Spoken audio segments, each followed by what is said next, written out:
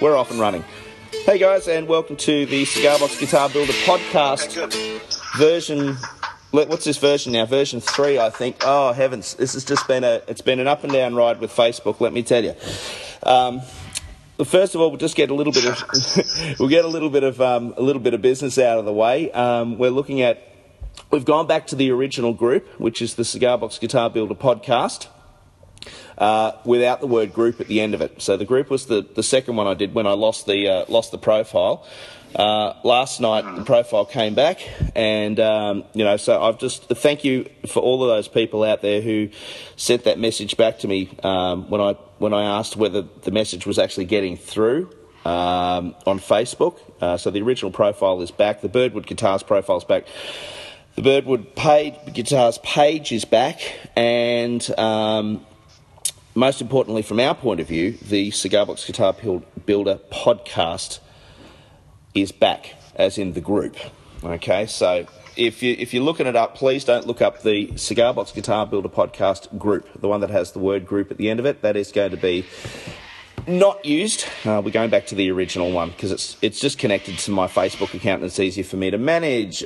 Anyway, that's a little bit of a plug from my point of view. We are very lucky today to have a guest who, my gosh, has been around for a very, very long time, who has been a seminal part of the cigar box guitar building and playing industry. And we've got John Nickel from the United States. How are you, John? I'm good, Adam. How are you, buddy? Doing very well. I was just hoping then for a second there was a lag. The audio, huh? There was a bit of a lag there, mate. Oh, mate. So it's been a comedy of errors trying to get in contact, hasn't it? Yeah, a little bit. I'm gonna switch over to Wi-Fi again. Maybe that'll help. Yeah. Yep. Yeah, and the other day when we talked, it was just perfect. It was just perfect, Yeah. Maybe this will help it a little bit. Oh, that's all right. We seem to be doing pretty well, mate. I'm back on Wi-Fi. Yay! Now, usually the listeners know that I usually have my partner in crime, Mark Wilmot.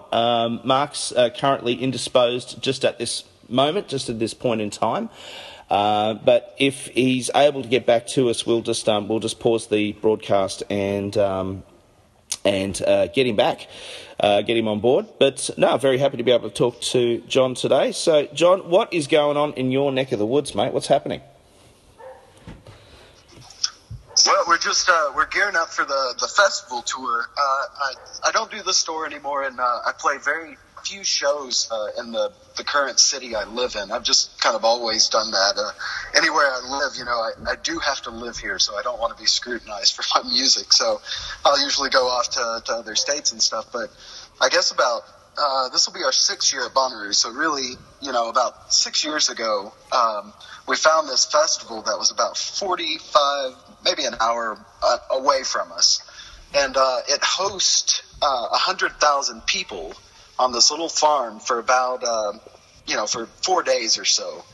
And you're just kind of trapped there once you get there. But what it is, it's a giant music festival. And they have, 8 bands. I mean, if I had to name one of the biggest ones I saw there, Paul McCartney played, I guess, 2 years ago. And I watched that guy play a 3-hour set with 0 breaks. I mean, he just went all the way through. I've never seen a musician work so hard in my life. Oh, wow. But anyway, you've got 100,000 people trapped there that just love music to death. And so when we set up the cigar box booth there, it just instantly worked. We have all those people there that, love music and play music more than likely, or, love listening to music. And the booth, gives them the opportunity to be at a music festival and play music as well as listen to music, and then find out that they can actually build music as well. So it's a great way to get the word out there, So, and this will be our 6th year, and we've added on 1, 2, 3, 4, 5, 6 fests so far. All of these fests, were 50,000 people plus, but the one we're doing in May is called Sunfest, and it's 275,000 people. Oh my God! And so we're really looking forward to that one. The only problem is it's just a little bit north of Miami, so I imagine it's going to be pretty hot down there. Wow. But anyway, I play out in front of these tents, and so that's my gigs, and I set out a little tip jar, and if you do the metrics on it, 100,000 people, $1 here, $1 there, it adds up. It adds up into an almost paying gig, and basically what I'll do is I'll turn around and use that tip money to feed all my employees on carny food, and, and then we just sell guitars, the whole time. You're so hot and tired, you don't drink beer, after the first day. So it's the one time a year I'll drink water. So, oh, absolutely. But, absolutely. Those numbers to us, like here in Australia, are just absolutely mind-numbing. Like really, because I mean, we're sitting back here in a population of 27 million people, which is spread out over a country which is almost the size of the United States. And you guys, I think, are popping 340 million people, and it's just right, unbelievable. There's another podcast that I listened to, the Luthierist podcast, and there's an Australian builder out here, Perry Ormsby, who was chatting to the host of the show, and he was saying that there's 2 million people living in the state of Western Australia, which is almost half the size of the United States. It's just, because most of our population is located here on the eastern seaboard, and it's just astronomical, those numbers. Like the idea of having a festival here, I'm just thinking the last big festival I did was the up here in the Blue Mountains was the Katoomba Blues and Roots Festival, and that had a really that was packed. It was absolutely crowded as, but we were talking maybe at the most 10,000 people. So when you're talking, 10,000 people is a lot of people when you're all in one place. It is a lot, but you're kind of going in, going out, and that's probably through the day. And that was busy. That was very busy. Like when I had my stall there, that was flat out. I mean, I got a chance to run off and get a hamburger or something like that. And as you're saying, get a couple of bottles of water or something. And that was it. And that was just me. So I just went along just by myself. But so how many people do you have helping you at your stall? It just depends. This year, I think we're taking the most ever. We're going to take 4 other employees with us, and just to kind of just relieve some people. And some of us want to go see shows. Like this year, headliners are U2, Chance the Rapper, I think Red Hot Chili Peppers. So there are a couple of those that I want to go over and see for about 10-15 minutes. Usually, I don't want to stay for a whole concert. Yeah. But I just want to get a quick look at the bands and see how they play live and everything. But the thing with Bonnaroo is it's 24 hours. Technically, you can keep your tent open 24 hours, but they have a mandatory opening time of you've got to be there at 10 o'clock in the morning, and you have to keep your shop open till 2 a.m.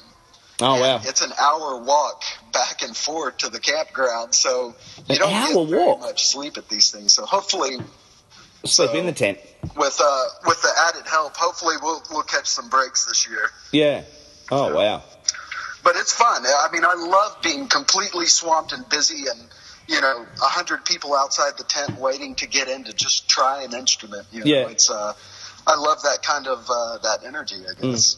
So I'm really curious about now, because you were talking before, we were chatting about, and it was, I remember seeing on Facebook, the post that you did a little while ago regarding the shop and the store that you had. I'm very interested, very curious about the store, about the shop. And I remember seeing videos on YouTube where early videos, I think probably from about maybe four years ago, possibly, where you're demonstrating guitars. And was that in the shop?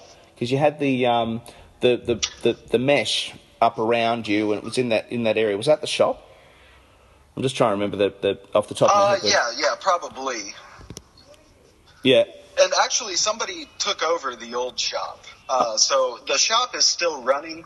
My biggest problem there was basically I couldn't build. After so many years, that place got more and more popular. It was an old abandoned factory. Yeah. And as the years went by, the tolerance for my Dremels and, all my saws became less and less. And so to the point where they wouldn't let me build there anymore. And it was never my idea to turn it into a retail shop. I didn't want to sell parts. I don't want to sell stuff like that. I really just wanted to have a place to build guitars outside of my house. Yeah. And it just kind of organically turned into a guitar selling shop. But the main thing I did was teach building lessons. Oh, okay. I probably taught 300 people or so how to build in that shop. Yeah. And it was always my goal just to get music out there. I went to school for music and kind of went I wouldn't say I was a monk or anything, but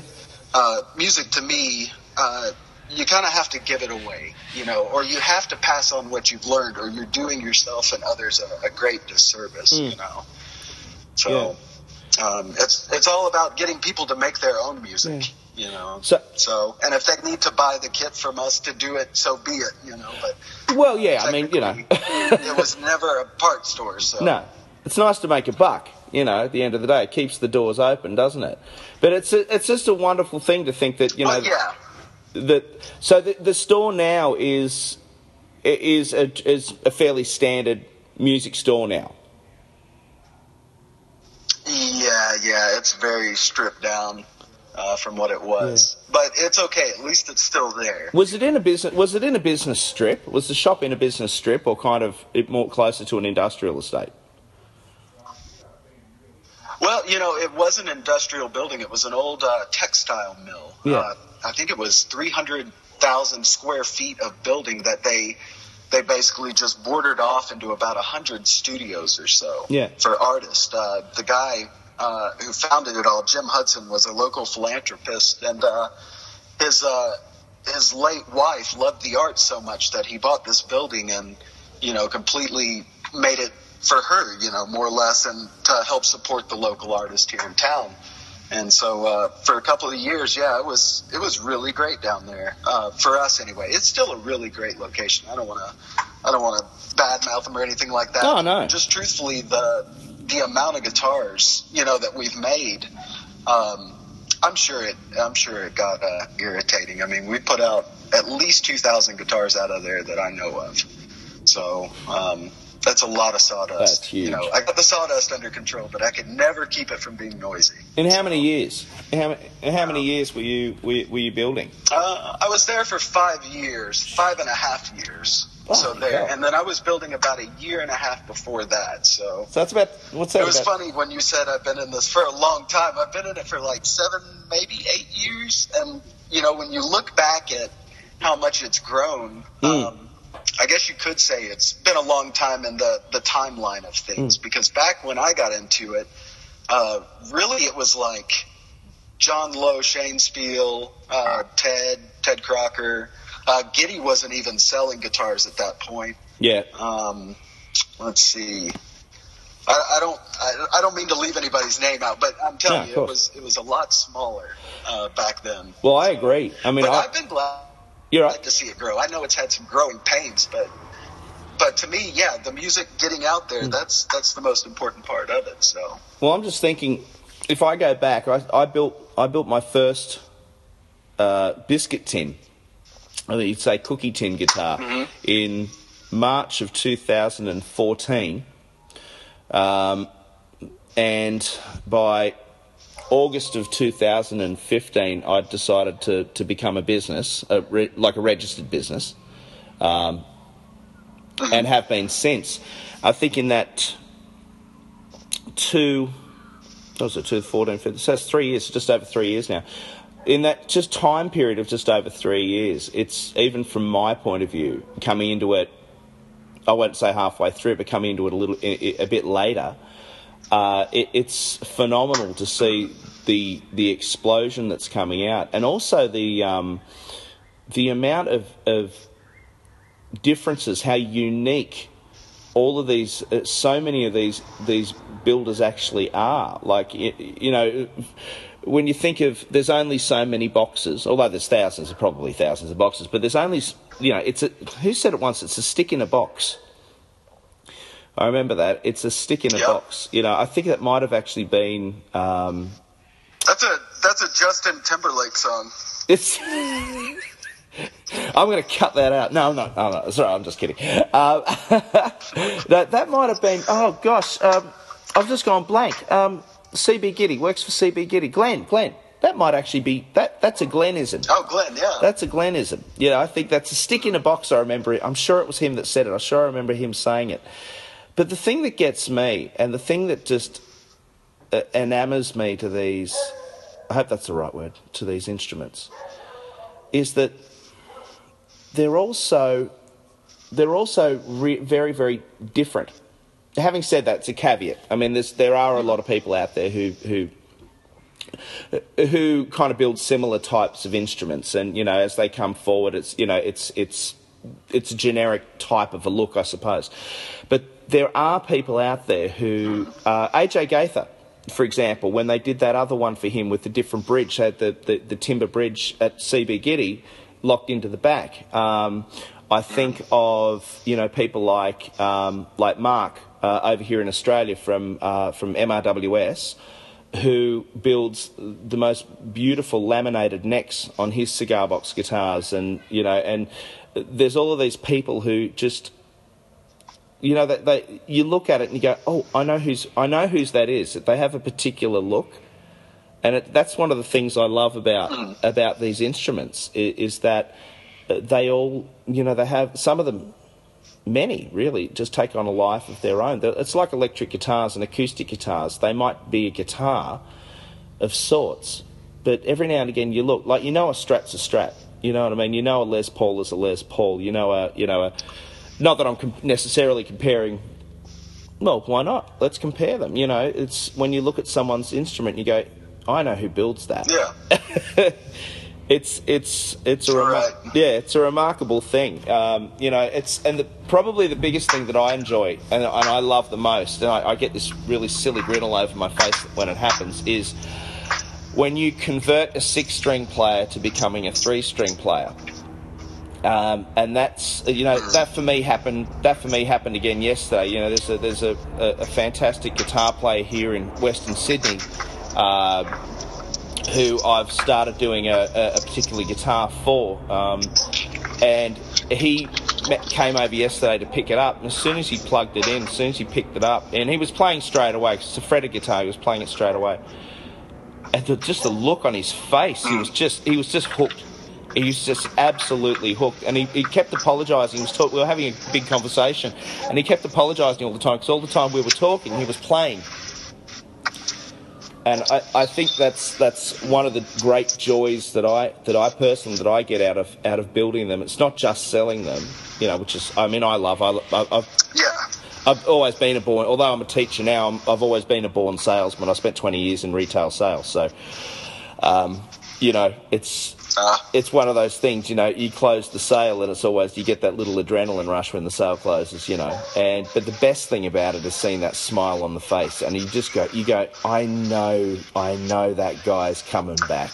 I know that girl's coming back. Look at the smile on that face, What's right with that in mind? What's the great thrill that you get from building? Well, I was gonna say that touches nearly on my own, with these festivals and, these thousands of people, these tens of thousands of people that we see at each one of these festivals. There's nothing like handing off the guitar to somebody, or the cigar box guitar, and, explaining to them, sometimes I can tell if a person walks up and he has the kind of grunge clothes on, I can immediately go, okay, look, it's drop D basically, except it's in G. And then all of a sudden they start kicking out the Rage Against the Machine and Nirvana.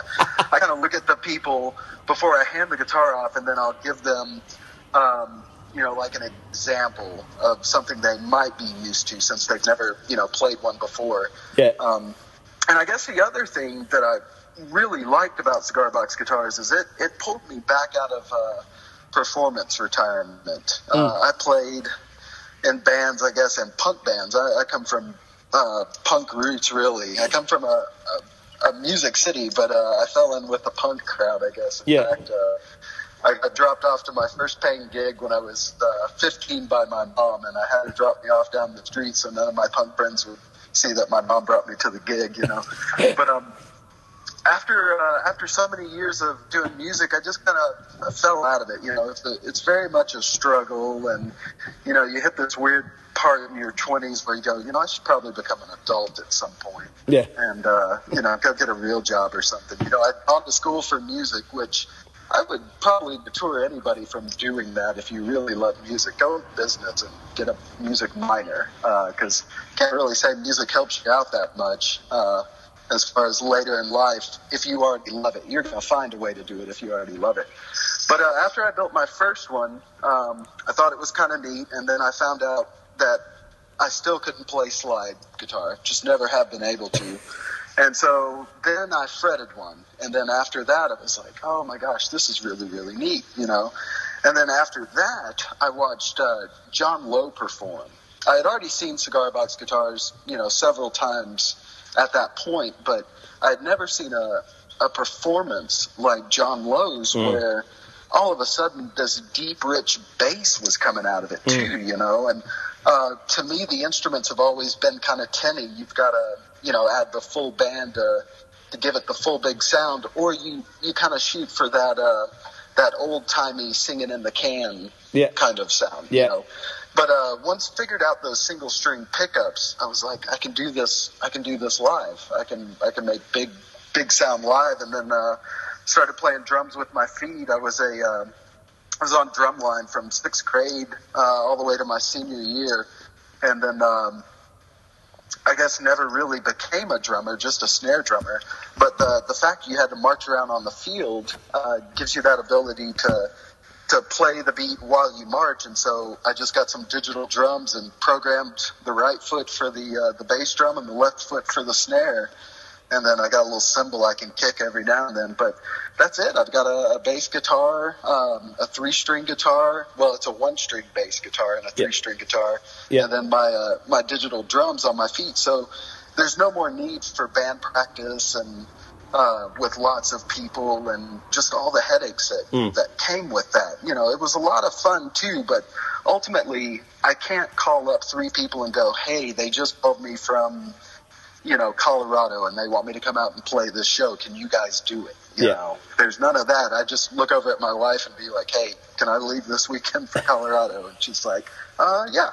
So it's just that simple now to go out and play. And with only one person's travel expenses, it's financially, I don't know, responsible for me to do it this way. You know, absolutely. So I'll take my wife's uncle. I call him Uncle Rhodey, but he usually goes with me on all my little excursions, so we have a good time. Yeah, absolutely.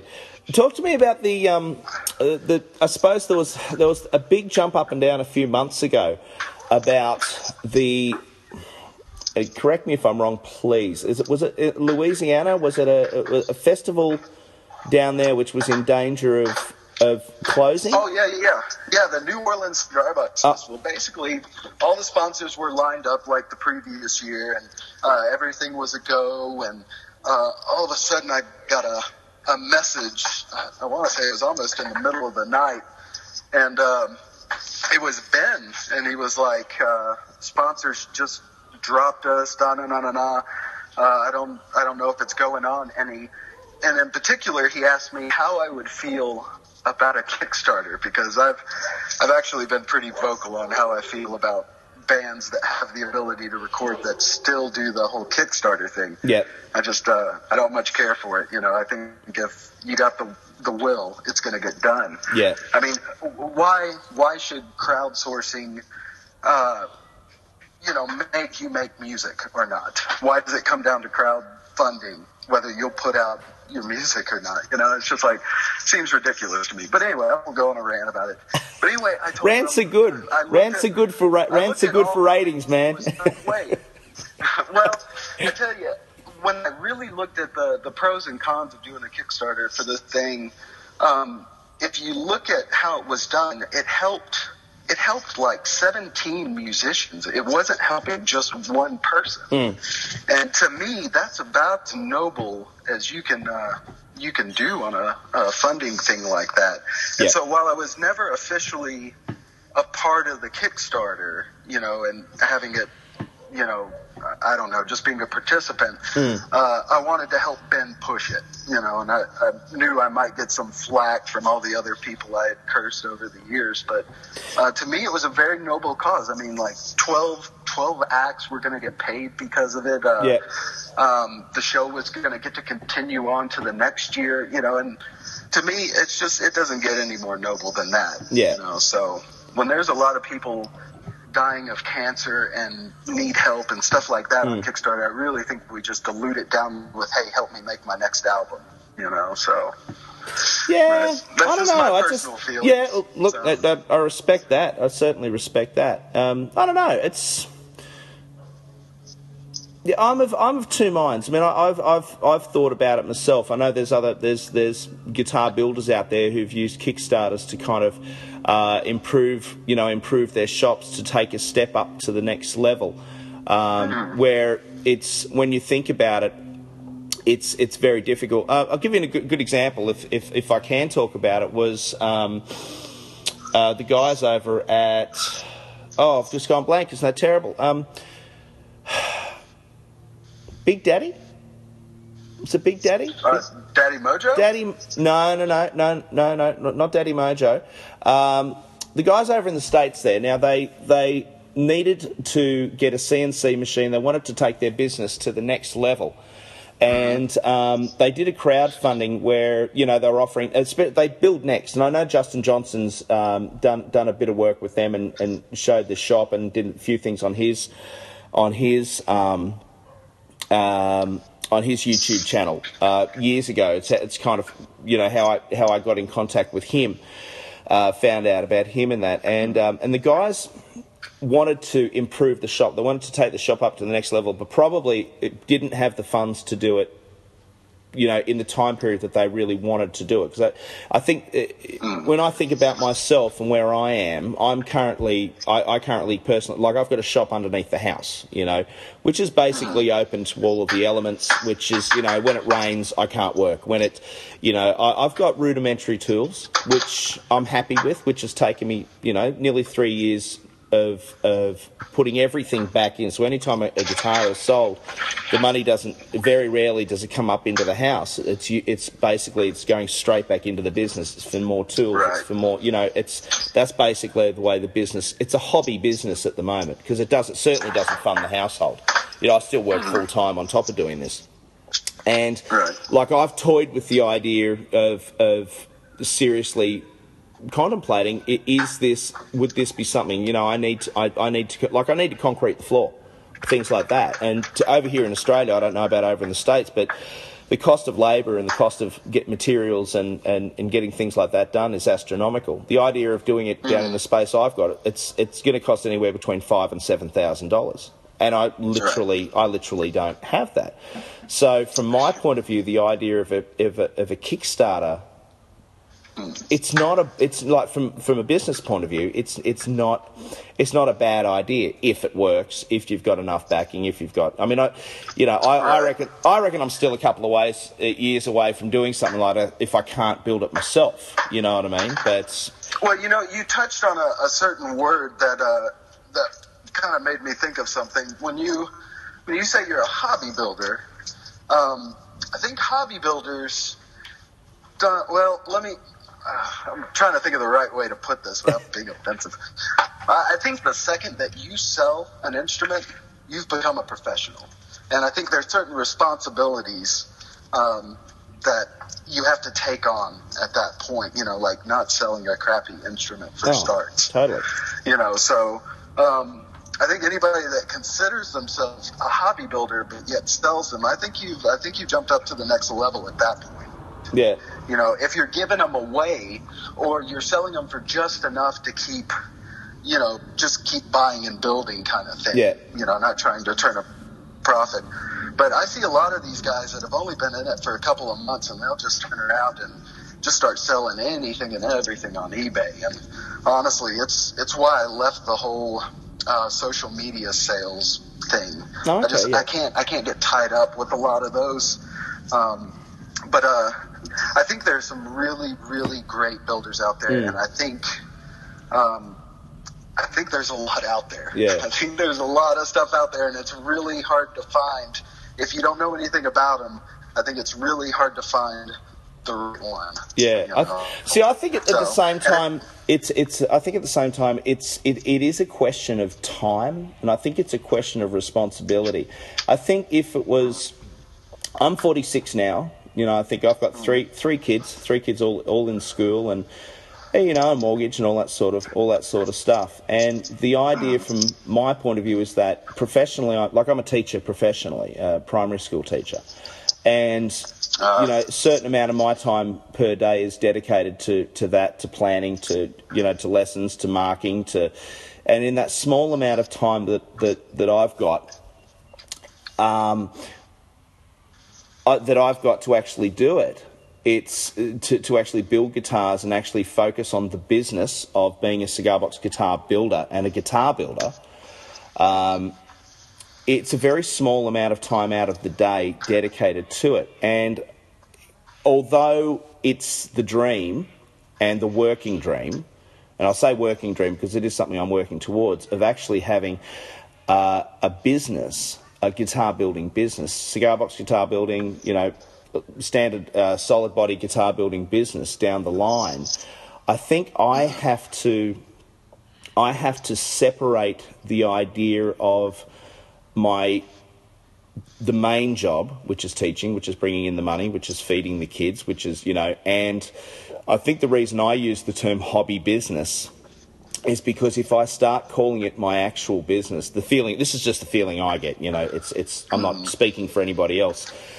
It hurts a bit because it's what I really want to do, but it's going to take, like, I may be 56 before, you know, it might take another 10 years of hard graft to build the business back up to a level where I can, you know, feed the family, pay the bills, right. You know, that type of. So I think for when I say, and it maybe I'm speaking for other people, I'm not going to put words in other people's mouths, but when I talk about it and I say it's a hobby business, I think it doesn't take away from the fact that it's something that I absolutely love, and something that when I'm putting a guitar out, you know, it takes me, like with the Lightning Boy guitars that I do, which are my top of the range guitars, like they take upwards of 6 to 7 weeks to build. Do you know what I mean? Like, and it's that small amount of time, but it's when I'm on that job that is all encompassing. I'm away from the kids. I don't talk to anybody. It's just that focus on, have I got that drill hole right? Is that set in the right position? Is that, you know, it's that real, and I think for me it's therapy too. You know, I think you just coined a new category. I think hobby business will encompass a lot versus hobby and business. You know, I think there could be such a thing as hobby business, because there are the people that, you know, never that out to get, you know, a business or anything, but just found themselves. I mean, for example, I've never. Oh, you're breaking up, John. Sorry, John, you're breaking up, mate. Okay, let me switch around the house a little bit. Let me see. How's that? That's better. I'm gonna go stand by my router. But how's that now? Yeah, good. Okay, good. So when I started the business, I never had started the studio. I never had intentions of making it a business. So they had just opened up the first floor, about 100,000 square feet of low mill to new artists. The low mill had already existed for a little while, and it had a few artists there. But when they opened up that first floor, that's when it really started to take off. And so I was one of the first people to get in there on the ground floor. And they did a newspaper article about everything. And so our shop was one of the featured shops in there, because Huntsville's really like the cigar box capital of the world, and we can touch on that later. But what happened after the newspaper article, I maybe had 5 guitars in the shop that I had built. Well, we took orders after that first weekend for 100+ guitars, and I knew it was only a matter of time that, I would have to show, money coming in, money going out kind of thing. So I went ahead and got my federal tax ID and all the little things that you have to do to start a business. And there were definitely, and on the internet now, there's still really no good examples of how to start up a business without finding out the little incidentals later and having to pay a few late fees. Yeah. But after the first year, I figured it all out. And by having a business ID, you can buy it wholesale at that point. And so that makes everything a little bit easier and to stomach, it sure does. Business. Now I can get parts cheaper. I can lower the cost of my guitar, stuff like that. So I've never been about making the $500-600 guitars. I do if somebody wants it, but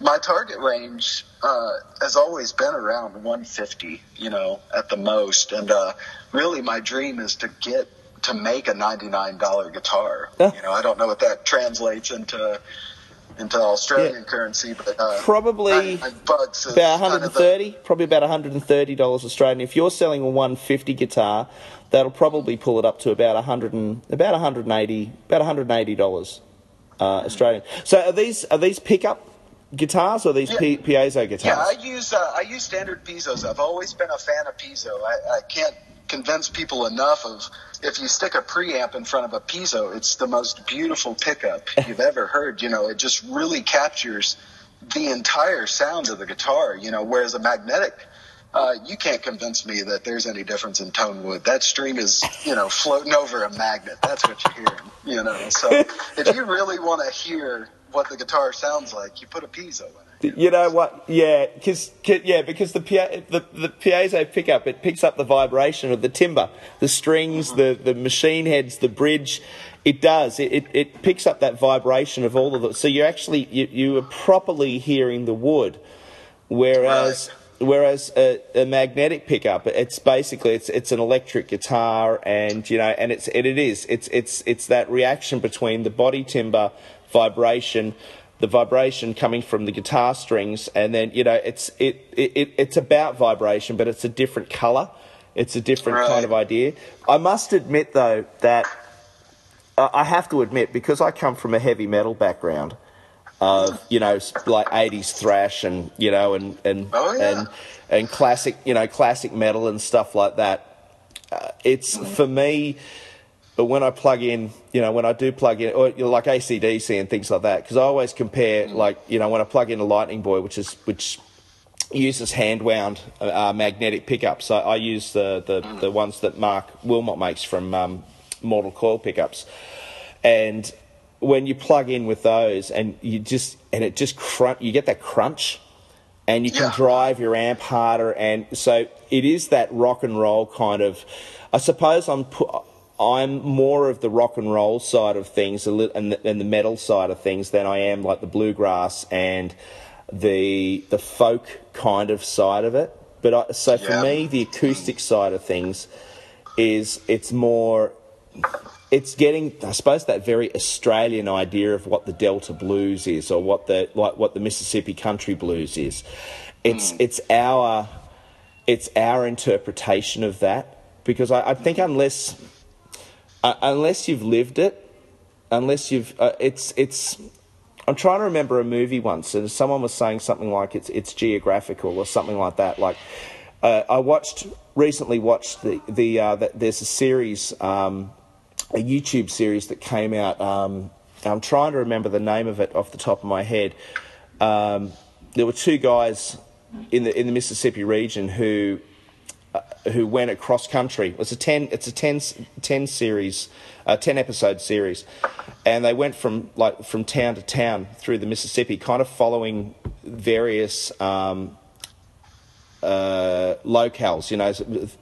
locations that really stood out.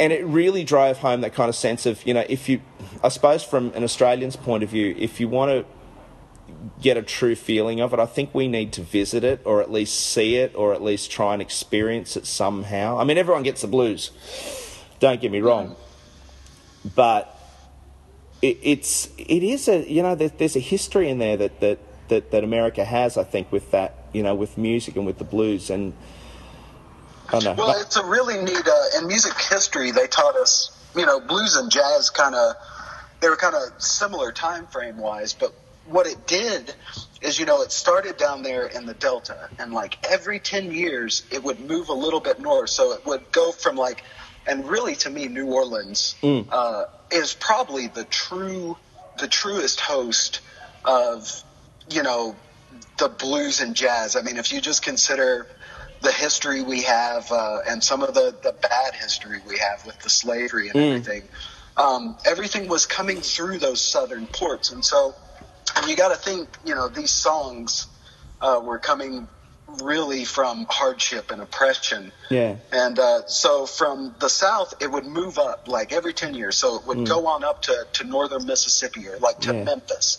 And then from there, it spread east over to Mississippi or over to Georgia, and then west out to Texas. Yeah. And you think of Stevie Ray Vaughan, he put his own little kind of Texas-y blues on the thing. He doesn't fit into the actual time frame of moving it, but he was just an example. So from Memphis, you go St. Louis. St. Louis has their own kind of blues thing. And then from St. Louis, you go on up to Chicago. Chicago has its own little blues thing. So it's like a straight line up from the southern United States to the north. And every 10 years, these little regions, like you were saying earlier, kind of came up with their own little versions of jazz and blues that, could really be categorized into their own blues thing. So, but that was just music history. I mean, we technically weren't there, and I don't think we wrote a lot of it down. That's all just kind of how they teach it. But music definitely did move that way. I'm just not sure the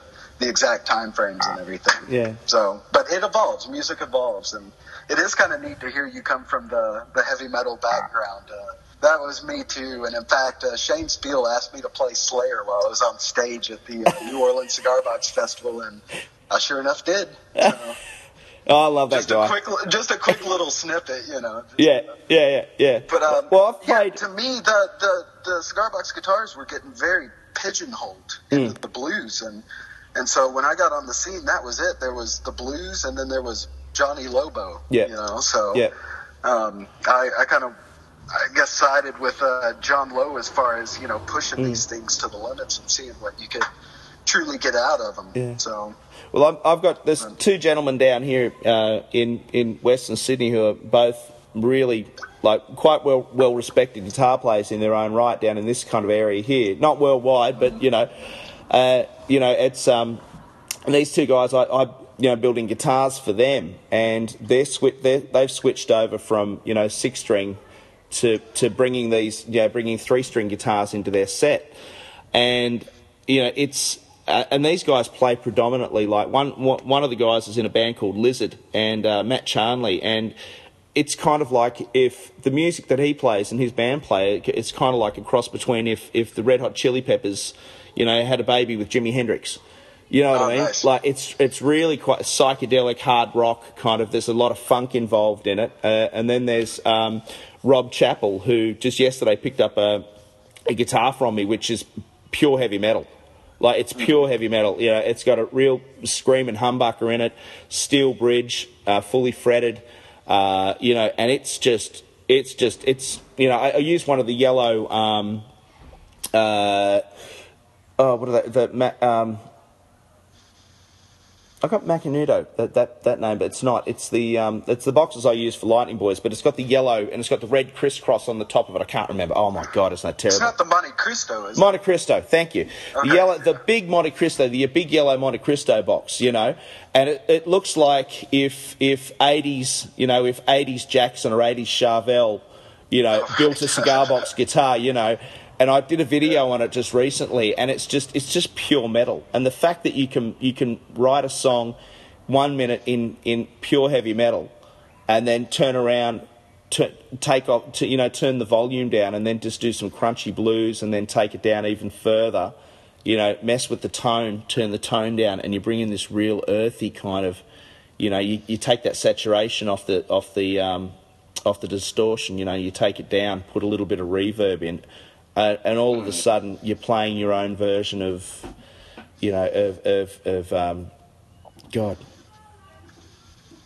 blues, and whether it's Delta blues or whatever it is, you could be playing Chuck Berry, you could be playing Robert Johnson, you could be playing, Elmore James, or you can just, they're so versatile. And I think that's the thing I do like about, a magnetic pickup, in that, and maybe it's because I haven't had so much success with piezo pickups, where I want to take them up into that next level of distortion, and they just don't get there. You know what I mean? Well, that's funny you say that, because Rob just made me a guitar, Rob Roble. Yes. And I've had a lot of people offer to build me a guitar, and I've just had to honestly tell them, look, guys, unless you stick that single mag in it, I promise you, I'm just not going to play it. So I can't accept it, and I don't want a bunch of people's guitars around and I never play them, Yeah. So I've been real picky, I guess, in that regard. So when Rob offered to build me one, I kind of gave him the same thing. I was like, look, I'm going to need that single string mag in there. And he's like, cool. And so I was like, all right. So he texted me, I guess, a couple days later, and he was like, what kind of pickups you want in it? And I was like, oh, I want a piezo. He's like, really? You want a piezo? I was like, yeah, man, I'm telling you. When I play guitar and do my recording, I can always make a piezo pickup into a heavy metal distortion type guitar, but I can never take a magnetic pickup and let it have those acoustic qualities, when I plug in. And but there's one other thing about magnetic pickups that is kind of lost on us. Back in the 70s, they used to do it. At least my friend Bob told me this. He said back in the late 60s and 70s, they used to take the magnetic pickups, and you know how they just dip them in wax all day long. Now, if you don't dip them in wax, they're microphonic, so you will pick up the sound of the box and the tone wood and everything. And he said it was real popular back then, but everybody just but it offers all the same feedback problems, that acoustic piezo pickups can give you if you don't get them sorted out. I've come up with a way, and probably no different than anybody else's, but the way I do my piezo pickups, I just don't have a problem with feedback. But I gave up on electric guitars 20 years ago. Back when I was playing in a band, they just kept failing me. The electric guitars would just fall apart, or break electrically or something. And so I switched over to acoustic guitars, and I still played punk music and ska and reggae and all that stuff with acoustic guitars, and just learned how to manipulate them to where they'd work for me.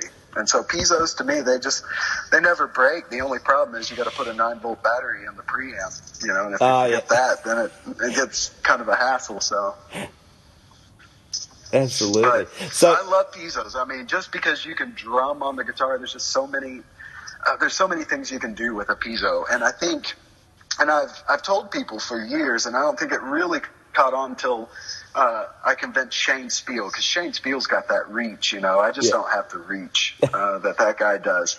And finally he came out on one of his CB Giddy Lives, and I think it was after the Pennsylvania Cigar Box Festival. And he said if he was giving out trophies, I won the Sound Award or whatever. But he was finally convinced that preamps, they're vital. They're absolutely vital, because basically you can electrify a turd, and it's gonna, if you turn it up, it's just gonna sound like a louder turd. So what you got to do is you've got to make that turd shine before you turn it up, basically. So that's the trick, and that's probably a terrible analogy, but that's the best one I can think of. I think there is a halfway that you can go to, and I like what your friend was saying about 70s guitars, because at the moment I've been playing around with ridiculously cheap eBay pickups.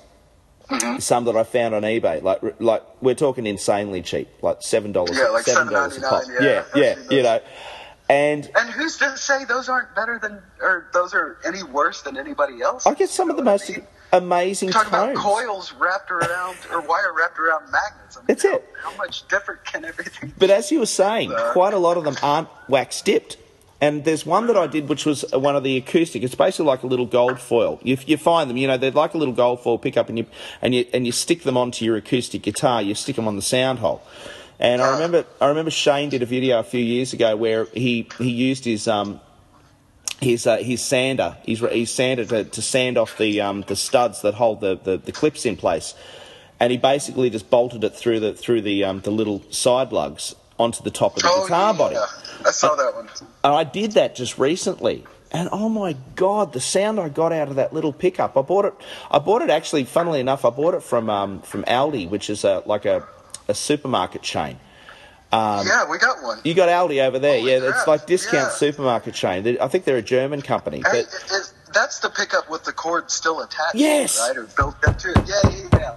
Yes. It's great. Oh my God, it was amazing. And I bought when I went there, there were about 10 or 15 of these pickups sitting there, and I thought, look, I'll try one, and if I like it, I'll come back. Well, of course, I tried it, stuck it in, played it. It was just filthy, and oh my God, it was awesome. It was just so lo-fi, because I'm really into Tesco guitars. I've been collecting them and doing them up and reselling them and flipping them and doing that, as well as doing the cigar box guitars, of course. And I love them. I absolutely love the lo-fi factor of them, and just the kitschiness of them. I absolutely adore that, And these pickups, they kind of have that very lo-fi kind of sound. But if you tap on the box, it comes through. You can actually hear that, And yeah, so it's not potted then. No, it's so not potted. Great. Yeah, it's so that's so one instance where the magnets, they can be useful for the people that definitely are more rhythmic players, I guess. You know? So for lead guitar, I guess you'd probably want to get them dipped pretty good. And like the single string mag that I use, I probably over dip it just because I can't let that one string or that pickup be affected by any other strings other than that one it's directly under. Yes. So with octavers, they need a single frequency coming through or they'll start wobbling all over the place. And it just doesn't sound very good. So you really have to dial in that signal. But yeah, I guess if I found some unpotted mags, I would use those, without there's some great. Well, CB. I know over in the States. I know over in the States. I know CB Giddy. It's doesn't he still do those little timber 3-pole pickups?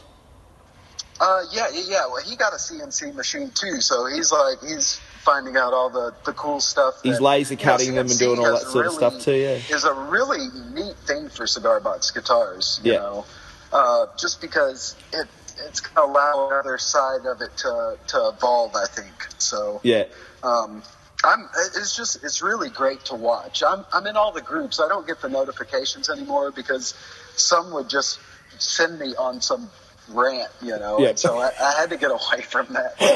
I'm generally a happy person, but when I just see ignorance posted, sometimes I can't help myself. Look, my wife has got to get in there. Yeah. Well, I want to shut down the spread of misinformation. Yeah. Basically, because I definitely have been doing this long enough to help people not make bad. In fact, I've made a lot of mistakes, and I can help people by telling them all the mistakes I've made, and what I learned from them, But other than that, now I just figured out that I gotta let them be. I gotta let them, kind of evolve on their own. I can't go in and try to right the world. That's not why I'm here.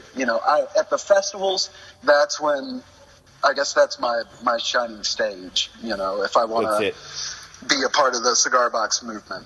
All right. So we're kind of coming up to the end. So I'm going to ask you. I'm going to throw this at you because I haven't prepped you with this. This might be my new thing. I don't know. Asking my question at the end. I'm going to give you a triple shot. Three tips for builders. John's 3 tips. Oh man, I didn't plan those out. Okay, let's see. 3 tips. Preamps. That's only one answer though. Yep. But preamps on pizzos. You can put preamps on magnetic pickups too, but basically preamps on anything guitar, just because you can shape your signal before it gets to the amp. You can put in, it sets it all to the right line levels. You'll be doing everybody's ears a lot of favors there. I'm going to ask you, disc or rod? What's that? Disc piezo or rod piezo? Currently, I'm using, and Rob's guitar, he used a rod. This is the first rod I've used in probably 20 years. It's the CB Giddy preamp and piezo rod. Yep. And it's great. I guess I built one of those a long time ago, and I played it, but I didn't play it as my main guitar. So do you build the personally, I'm a disc fan. I put the disc in my guitars, and I put a screw right at the bridge point to connect the neck to the box. Yep. And then I cut that screw off right where I'm going to put the piezo. And so the piezo is actually connected to the bridge via a screw, that's sitting right under it. And so that screw, I guess, rattles down to the piezo below it. And I use super glue. I guess my second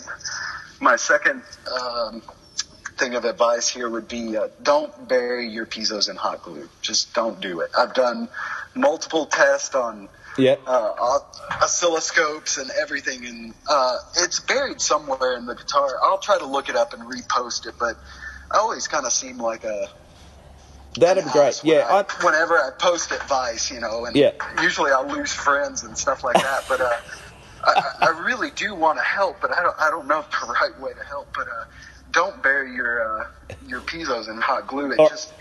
So that's tip number 2. Potential. That's tip number 2 then. That's tip number 2. That's tip 2. Tip 2. All right, tip 3. Tip 3, don't give up. Good on you. Just keep going. Just keep doing it. That's it. So there's a couple of people I've been talking to through Messenger and stuff like that who have started out, and they've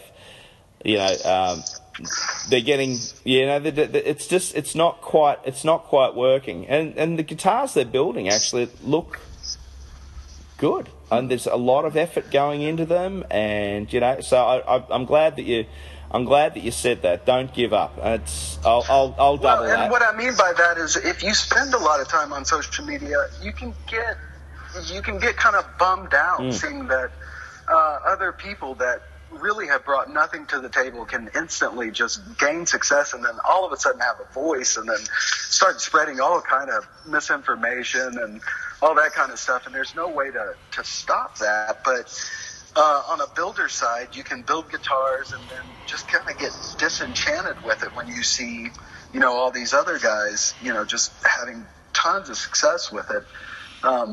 But the thing is that your guitars are going to get better each and every one you do. It's only going to get better.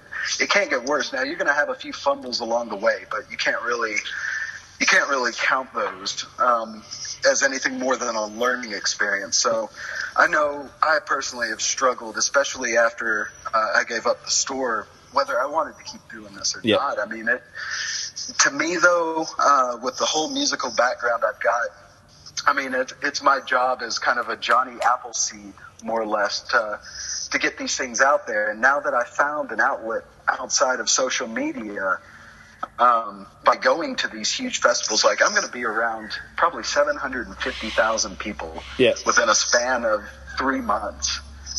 So that's my new outlet, and I set up a little stage out in front of the tent, and I play, for days on end.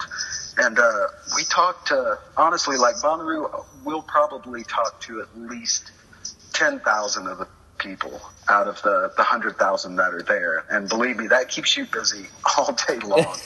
So, but I would say festivals are a great outlet, and you've got local festivals all over the world. And then one other outlet that I recommend to people is local libraries are now, they're kind of in decline because nobody's going to read books anymore or anything. So local libraries here in the United States have been offering things like you can go rent garden shears, or you can go check out a guitar and a guitar book.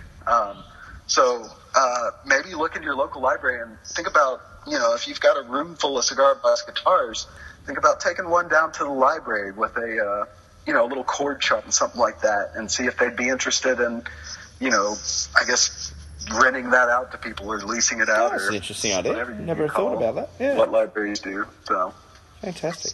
But the main thing is teach people. If you've got a skill and it's something like music and as noble as music, don't keep it all to yourself. Pass it on.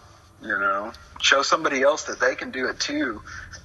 America right now, we're having a fun time with our new president, and he's already talked about cutting music and arts. But to me, anytime you threaten arts and music, it only gets better. You get some of the best art and music out of the most oppressed times that there are. So that's it. But yeah, just don't give up. That's, I guess, the key to really everything in life. So that's awesome. John, thank you so much, mate. It's been an absolute pleasure chatting with you. I really hope to be in touch with you again soon. It's so great to be able to have a talk with you and just hear more. I know that there's I think we've only just touched upon a lot of the topics. So hopefully you'll be open to having another chat another time. Oh, absolutely. I'll probably talk to you just friend to friend before then. But I've told the girls we're already planning to go to Australia one day. So. Oh, mate, one day. Just got to get that visa all organised, mate. Right? Well, hey, Adam, I really appreciate it, man. It's good talking to you. All the best, mate. Thank you so much. And, this is Adam from the Cigar Box Guitar Builder podcast with John Nicol. And, again, huge thanks, mate. I'm a big fan, and it's been a real pleasure having a chat to you, mate. So thanks very much. And thanks from Adam at the Cigar Box Guitar Builder podcast. Just remembering, everybody, we have got the new patron thing happening up on your the old patronage happening there. If we are looking at trying to improve our microphones and maybe move into things like t-shirts and other malarkey, other things that we can send you and give you and all that sort of fun stuff. But any kind of support is always welcome, whether it's $1 or $1,000. Remember, no amount is too big.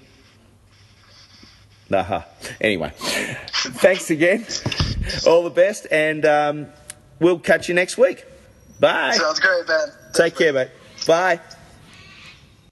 Well, once again, a really big thank you to John Nicol for spending the time with us today. Crikey, it was about just over an hour for an interview, and I think we could have just kept going and kept going. So we'll definitely need to get John back one day and talk more about cigar box guitars and markets and all those other fun things. Now, just to finish up, we usually play the outro song. Today we're going to play one of John's songs, which is PJ's, from Unfiltered, his album. Go out, buy it, support him. He's a great musician and a really good bloke. So, see you later. See you next week. And here is PJ's.